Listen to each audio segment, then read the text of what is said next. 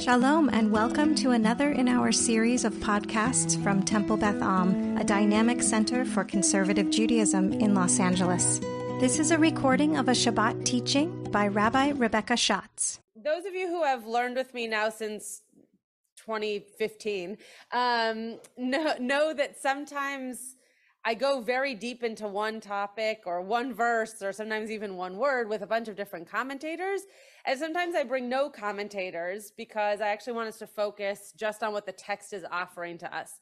That's not to say that commentators didn't say anything about what we're about to talk about, but sometimes when we look at commentaries, it takes away from our own kind of creative experience of imagining what it is that we can do to connect this to the topic that I'm going to introduce. So I am not a big New Year's Eve person. I realize that it's tonight and it's very exciting. And tomorrow will be 2023 and that's also very exciting. Maybe. I don't even really know that I care. But but tomorrow will be the beginning of a new year and a new month. And it's just so interesting that tonight we also started the last book of Torah, such that next week, the first Shabbat of 2023, will be saying Chazak, Chazak, Venit Chazek. And that's the phrase that we say when we are finishing up really the end of anything, but most of us here, when we're finishing up a book of Torah and moving on to the next book of Torah. And it's also kind of how we feel about finishing out a year, right? We've been seeing for months. I feel like it starts earlier and earlier every year now, but we've been seeing for months, Spotify puts out all the songs that you listened to. And if you're on social media platforms, they show you the people who you've spoken to most or the pictures that you looked at most, et cetera, et cetera. Everybody wants us to recall the year before, which we do for Rosh Hashanah in terms of our actions, and then think forward to the next year, which in our case, this year is 2023. So what I did was, instead of focusing in on a particular verse or comment or even subject, I wanted us to look at different sections, I guess you could call them. I made them into sections, but different pieces of this week's Parsha that reflect the feelings that we might have going into a new year, that we might think of at the end of one year and going into the next year. So Parashat Vayechi is, as I said before, is the last Parsha of the book of Breshit, and it is not only the part, everyone always says, oh, it's the parsha where Joseph dies. Yeah, it's the parsha where Joseph dies. It's also the parsha where Jacob dies, which is really interesting. They both die in the same parsha, not at the same time, but not so far away from one another, like maybe a chapter or two from one another. Jacob dies first and then Joseph later on. And Jacob's death, as we'll see in just a moment, is a really big deal because of Joseph's reaction to it. And Joseph's death is less of a big deal, but is the end of our book of Breshit. And as Bob Braun mentioned earlier today in his drash, the book of Breshit really is mostly about Joseph. I mean, when we talk ratio of characters, he takes up the most parshiot of any other character that we have in Breshit. So we're going to look through these different, again, I made them into sections. We're going to skip around a little bit, starting at the beginning of Parshat Vayechi. And then we're going to look just ever so briefly into Parshat Shmot to see how, not only how the metaphorical year ends, but the next one also begins. Does everybody kind of get the framing for what we're doing here?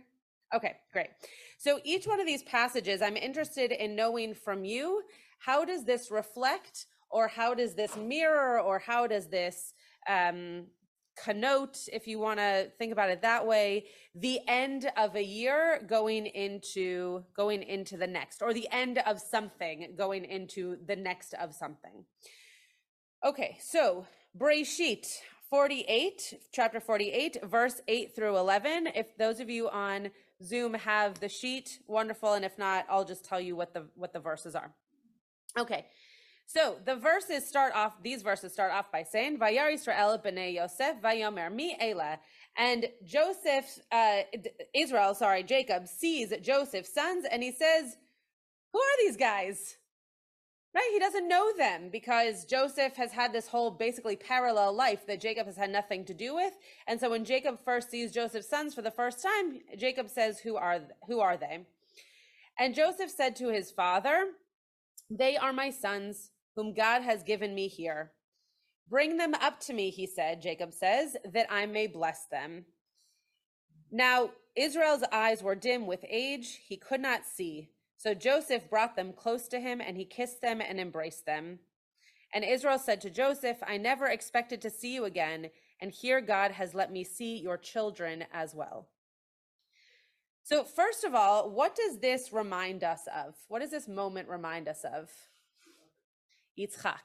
It's like almost verbatim what happens when Yitzchak is giving Esav and Jacob their blessings. Right? His eyes are dim. He doesn't know who they are. He asks who they are. They have to, in that case, Rebecca, but in this case, Joseph has to say who the people are in front of him. And then the father figure, in this case, Jacob, says, let me bless them. He's doing exactly what his father did for him.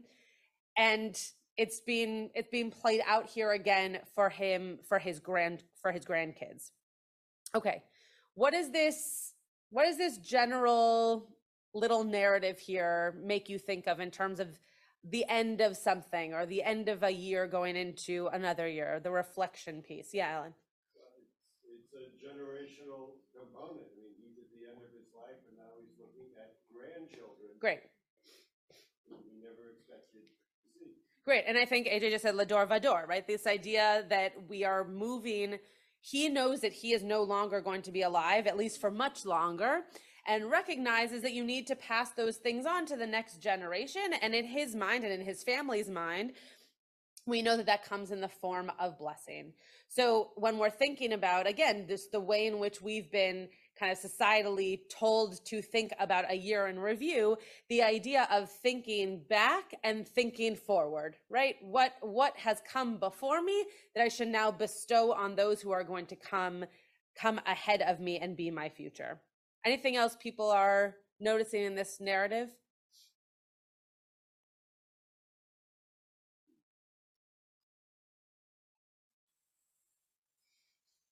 Yeah, Rebecca. I'm not sure it works with the framework. Yeah. You're skipping a generation. Interesting. But he's not blessing Joseph. So it's Great. So it's possible. It's possible that there's some meaning in terms of the skipping of a generation. What we didn't see, I just didn't bring it for today, is that there is this whole passage. It might actually be an entire parak of Joseph giving his children what he calls blessings. If you really read into them, I'm not sure if they're all such blessings, but he at least tells them who they're going to be when they grow up. And so he doesn't skip a generation completely, but in this moment, the blessing that he's giving is skipping that generation, going to the grandchildren instead of to the children, which is fascinating and still shows that really forward thinking, right? Like he's dealt with his kids. Now he's really trying to do that for his grandkids. Yes, I know. Sure. Yeah, beautiful. Beautiful. I think that has totally to do with the framework. This idea of gratitude, no matter what you've been through or what you've experienced. And in terms of Joseph and Jacob, it's been very tumultuous, that you still come to this place of gratitude when you know that you're on the precipice of something else, right? So when we think about a whole year, the whole year might not have been great. Right? For a lot of people in this room, there were many difficult moments this past year that you're ready to not necessarily leave behind in a forgetful way, but be able to not have them in the coming year. And so to be able to say, I'm still grateful for the year that I had, even if it had its challenges, or even in their case, if we had our challenges. Yeah, Chaim. Going back to the echo that we have with Yeah. also a tikkun. Yeah, right. Right, that there's this tikkun between Joseph and Jacob, and I would even venture to say with Joseph's kids, right? Because Jacob doesn't really know them because he was so out of his life, and maybe even Joseph's brothers, right? They're not in this particular picture here, but the tikkun could very much be between Joseph and his brothers. The fact that Jacob is able to even give this blessing, that they were able to all come together in this past week's parsha. Yeah, right. AJ, we're gonna say, yeah. Yeah. So that goes back to Rebecca's statement before, right? Of the skipping of the generation of, is there a reason that we don't hear about the kids before we hear about the grandkids?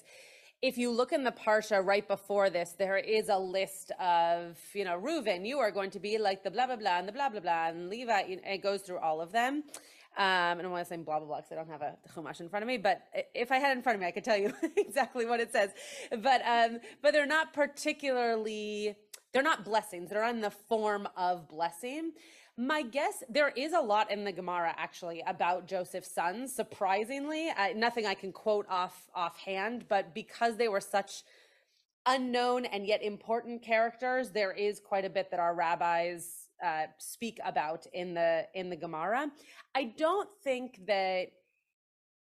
think it's a big deal, and I think it probably doesn't matter at all. Like I think that Jacob probably gave to his kids what we consider to be blessings in the form of, I know you really well. I can see that this is where you're headed for your future.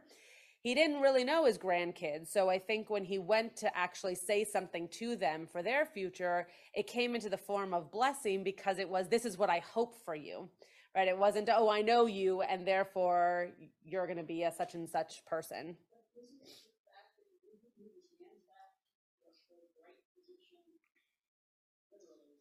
Yeah. Bless you. Oh, totally. Right. So we're gonna get to that passage right now. So hold that question, and then let's get there. So AJ's talking about this passage that comes next. It's about 7 verses later, chapter 48, verse 17. Vayar Yosef. Sorry, I have to hold it close to my face.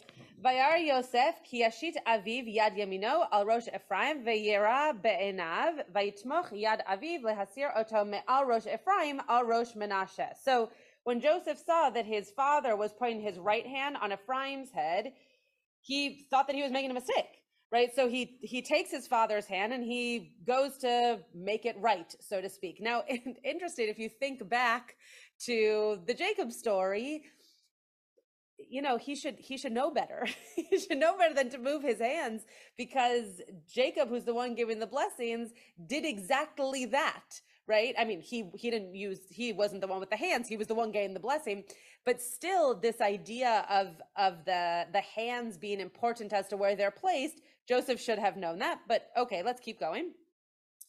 Vayomer Yosef elevav lo chen avi. So Joseph says to his father, it's not so. Don't do it this way. Ki ze habechor sim yamincha al rosho. Because the other kid, you're supposed to put your right hand on his head, right? You have that right hand on the younger child, not the older child who's supposed to receive it. But his father objected, saying, I know, my son, I know. He too shall become a people, and he too shall be great. Yet his younger brother shall be greater than he, and his offspring shall be plentiful enough for nations. So to go back to AJ's question, did he have some divine providence that his hands needed to be switched such that the younger of the two got the quote better of the blessing? Sure. It could also be the case that he saw something in him that made him look like he was going to be stronger and more able. I have really no idea. But wait, he's actually seeing them for the first time before he gives the blessing. Right. Well, that's why AJ had the question. Yeah. No, yes, but according to what he was seeing something in them, that would be a stretch. That would be a stretch when you've seen someone for the first time. My gut instinct is, well, you're not worthy of the blessing. Well, sort of, except for if you think about it in the opposite. If you think about how we judge people negatively, we do that very quickly, right? So it's possible, right? If you see someone, I don't mean negative in terms of their character. I mean, if you see someone walking down the street and they seem disheveled, right? And you might move a little bit more out of the way so that you won't encounter them because you might be concerned as to what that encounter might be. I'm not saying that's the right thing to do. I'm just saying that's generally the human thing that we do. So it's possible that Jacob just had a really natural way of not only reading a person based on those kinds of features, but maybe he really did see something in these kids that he could tell based off of how they were playing with each other or how they were I mean, I'm completely droshing. None of this is written anywhere, but it's possible that he just could tell based on their attitude in the world that one was better than the other, or it could be divine, right? Or it could have been that he had some connection with God telling him, no, this child is going to be greater than the other. So I'm going to, or maybe those two things are the same. Beautiful. Yeah. Right. Or did you have your hand up? Yeah.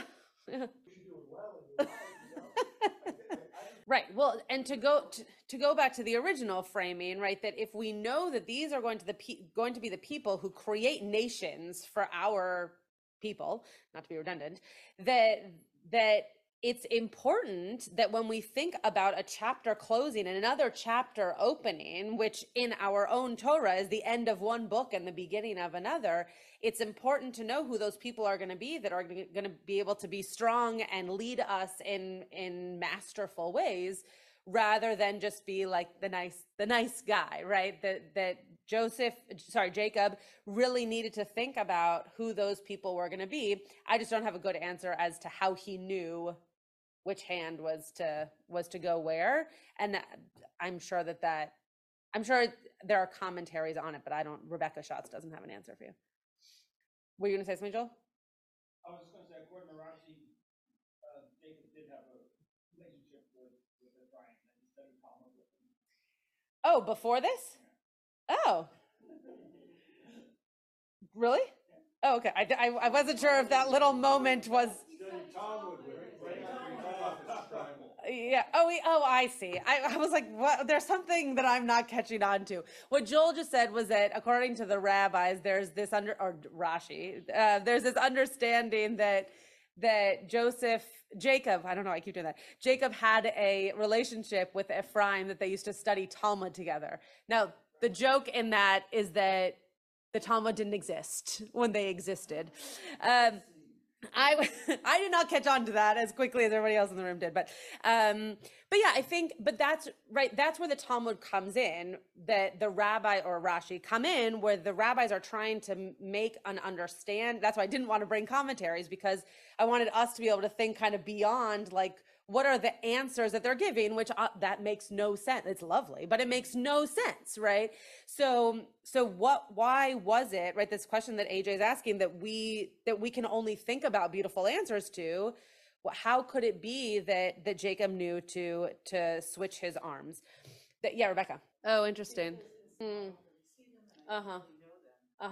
was intentional.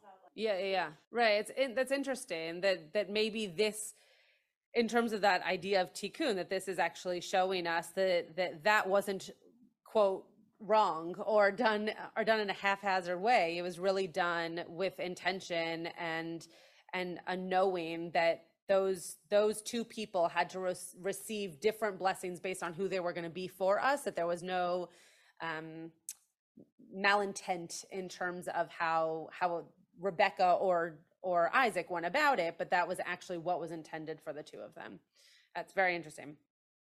When I read this passage, the thing that I thought about immediately in terms of the end of a year is that sometimes we have to think about things with a different framework to be able to be okay with them when we move on, right? That sometimes we look back at our year and something that was either very challenging or a mistake we made, or, bless you, something that happened that in the moment felt like we were never going to get out of it. I'm not talking about, tragedy or anything, anything really terrible, but maybe we, I can't think of a good example right now, but like a mistake we made or something that was hard for us to get over.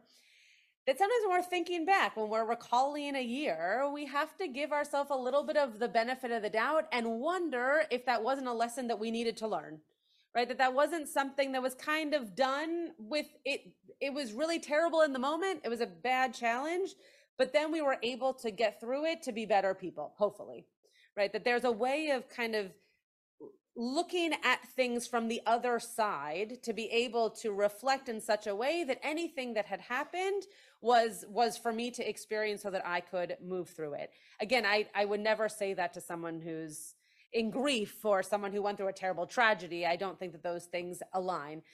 But I'll tell you a funny story. This didn't happen this year.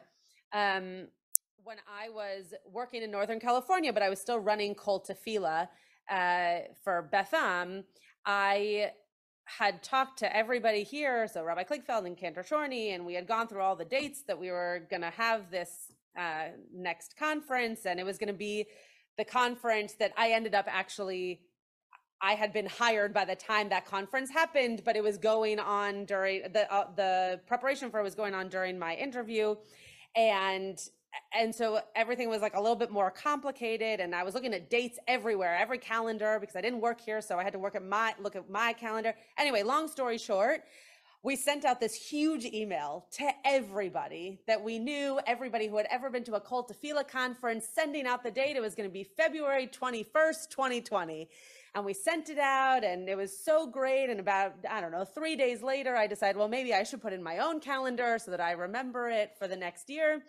Lo and behold, it was my cousin's wedding, and I was officiating.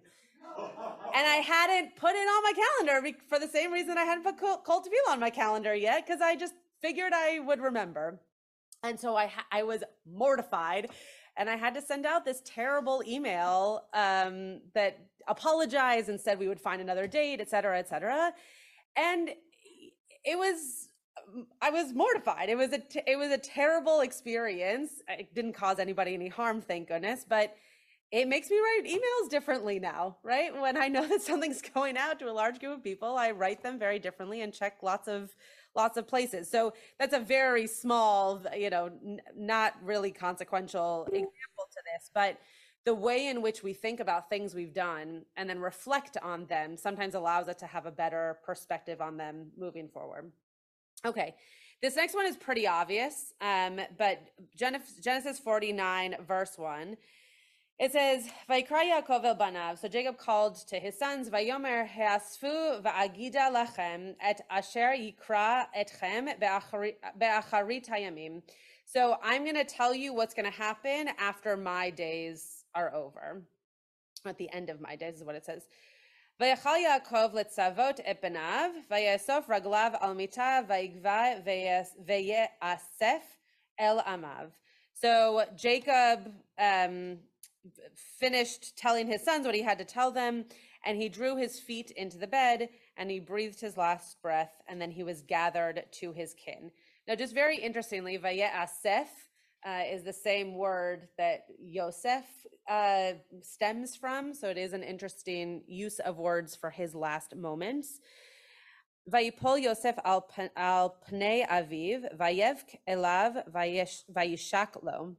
So Joseph falls on the face of his father, and he cries literally upon him, and he kisses him. So I'm just going to speak to this one, then we're going to go to the next one, because I'm just looking at the time here. But it's obvious that when we go through a year, it means that there are people we've lost. Whether there are people that we've lost that we were close to, or people in our community that we've lost that we heard about and saw the repercussions of it in our community, or people just in the world that we know have been lost, whether due to tragedy or due to the way in which we care for people in this world. And that is always something that we think back on. And when you think back on a year, you undoubtedly think back on the wonderful things and also the things that were quite hurtful and that brought us grief.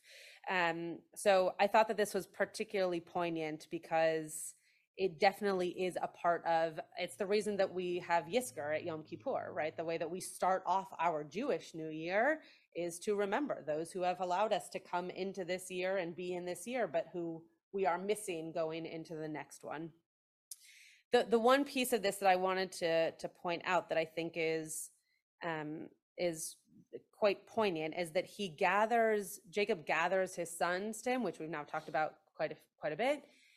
And that's when he goes, right? That there is something, we've had, I think, 6 deaths in this past week.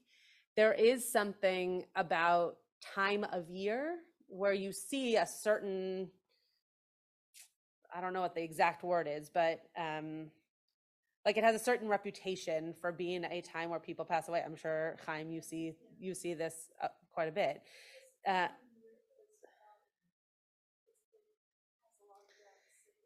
Yeah, so I think that there's something to just realizing that in a moment where people are recalling a year with people, that this is also potentially a time of year that right on the precipice of a new year, people are wondering what a new year is going to be like without those people around. Correct. Yeah, if they can, yeah. Yeah, yes. Sure. Yeah. Yeah, I think we all celebrate and all commemorate and all reflect in different ways, right? I think that is really, it's an important thing to do. I think being Jewish, we're lucky that we kind of have it twice in our calendar, that we do it really deeply and intensely at the beginning of our year in September, October-ish time for Rosh Hashanah and Yom Kippur. And then in the secular year, we get to do it again now. And so some people feel more connected to when your calendar shifts from 2022 to 2023, and others from 5782 to 5783. So it just, but yes, I think you're right that we all are dealing with that celebration and that commemoration differently. Yeah. Yeah, sure. Yeah. That's great. It's a great outlook. So yeah, Sandra. Yeah. Yeah. Yes. Yeah. Right. That not only is he to the people who he's closest to, but also those who came before him. Yeah. So this next piece is might take a little bit of a stretch, but I'll be very impressed if someone can connect it. It's actually, this next piece is what made me think of doing this teaching this way. But so it says here, Joseph went up to bury his father, and with him went all of the officials of Pharaoh, the senior members of his court, and all of Egypt's dignitaries. Together with all of Joseph's household, his brother and his father's household, only their children, their flocks, and their herds were left in the region of Goshen. Any thoughts as to how that's connecting? Yeah, AJ. In contrast with Pesach, in which way? Oh, interesting. Yeah, right. Yeah, maybe. Right. Oh, interesting. Yeah. That's fascinating. That's really fascinating. You should remember that for when we read that part of Shmot. That's a fascinating parallel. I do think that Rabbi, would you repeat for Zoom? Yes, I can try. Yeah, so AJ was pointing out that this seems to be kind of a parallel or mirror to what we then experience in reading about the Egyptians during the Passover story, and the way in which they deal with their flocks and their stuff and their families, which is almost opposite to how we're now seeing these Egyptians gather together with the family to go up to bury their father. Yes. Do you want to just say it? It might be easier. Should I take this off? Okay. So the contrast between the way the Egyptians and the dignitaries go up with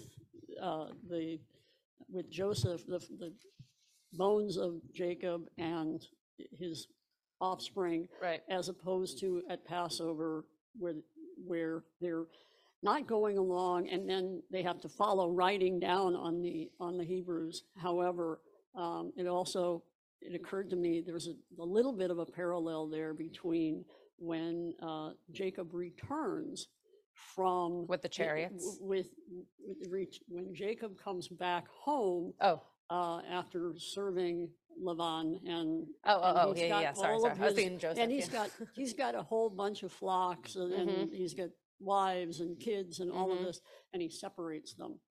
So he's doing something separate there too. It's a little bit of another contrast. Interesting. Sandra, you can just leave it. Yeah. Oh, interesting. Yeah. Great. Beautiful. So Sandra mentioned that this seems to be like a bookend of Joseph's story, where he was brought down to to be in this Egyptian court, so to speak, in a very different way than he ends up leaving with them as comrades, right? They end up being his family and his community on the way out to be able to comfort him for his father. And that is what I was thinking about when I was connecting this to the end of a year. You never know when you begin a year who you're going to meet and who's going to influence the rest of that year, and who would end up by your side, or who would end up supporting you in a time of need, or even just in a mundane time. We have no idea starting tomorrow. By the way, you could say this about, March 2nd also, but like, let's go with January 1st, 2023.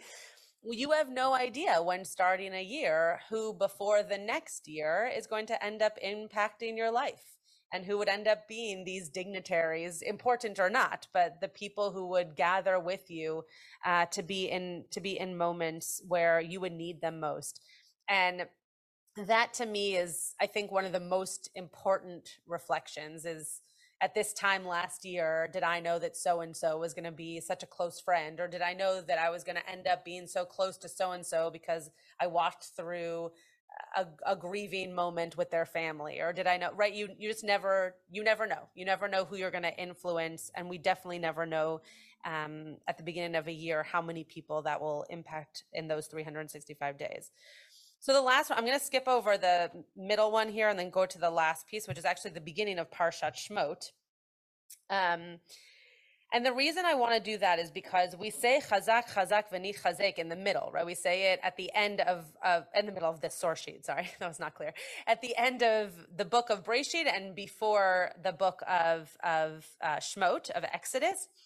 And so what we see here is that Jacob died. We just read that. The passage I'm skipping over is that Joseph died.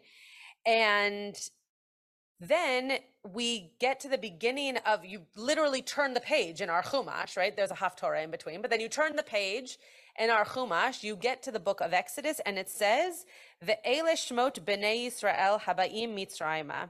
And these are the names of the children of Israel, so the children of Jacob, who came towards Mitzrayim. Et Yaakov ish uveito va'u. So of Yaakov, Ish uveito is, you could either see that as man and his wife, they came, or let's just think of it as households. Their whole household came. And then it says a few verses later, because they just listed the names, so I didn't list the names for all of us here. Vayakom melech chadash al Mitzrayim asher lo yada et Yosef. And a new king came into power in Egypt, and he did not know Joseph. And this is how our story of slavery begins, right? So I think I'm definitely not trying to end on a sour note, but more maybe a realistic note, that we spend December 31st, some of us, not all of us, present company included, we spend December 31st celebrating and reminiscing and focusing on the way that the year was. And some people will make New Year's resolutions and want for this coming year to be beautiful and better, et cetera, et cetera. And we don't always think about the ways in which we're going to have people remember us, or things that we've done remembered, or make sure that that which should be changed or that which should not be repeated is not done in the coming year. Right? We do that a lot for Rosh Hashanah and Yom Kippur because it's all about behavior. We don't do that so much in the secular New Year. And so I wanted to remind us that at the end of this book that is beautiful and glowing and all about family being able to come back together, and it's really just the perfect kind of Disney fairy tale at the end of Genesis, that Shmot begins with reminding us that that really isn't reality. That as soon as that fairy tale was out of the picture, then all of a sudden we had real hardships. I hope that this coming year does not bring that for us. And I hope that December 31st does not turn into January 1st and have us not remembering who we were and what we've done and all of that. But I do hope that we keep in mind the things that we've done really well, and that we continue to do those things and we move them forward into the coming year. And also think of the ways that we've missed the mark, because we're really good at that on Rosh Hashanah and not necessarily as good for the secular New Year.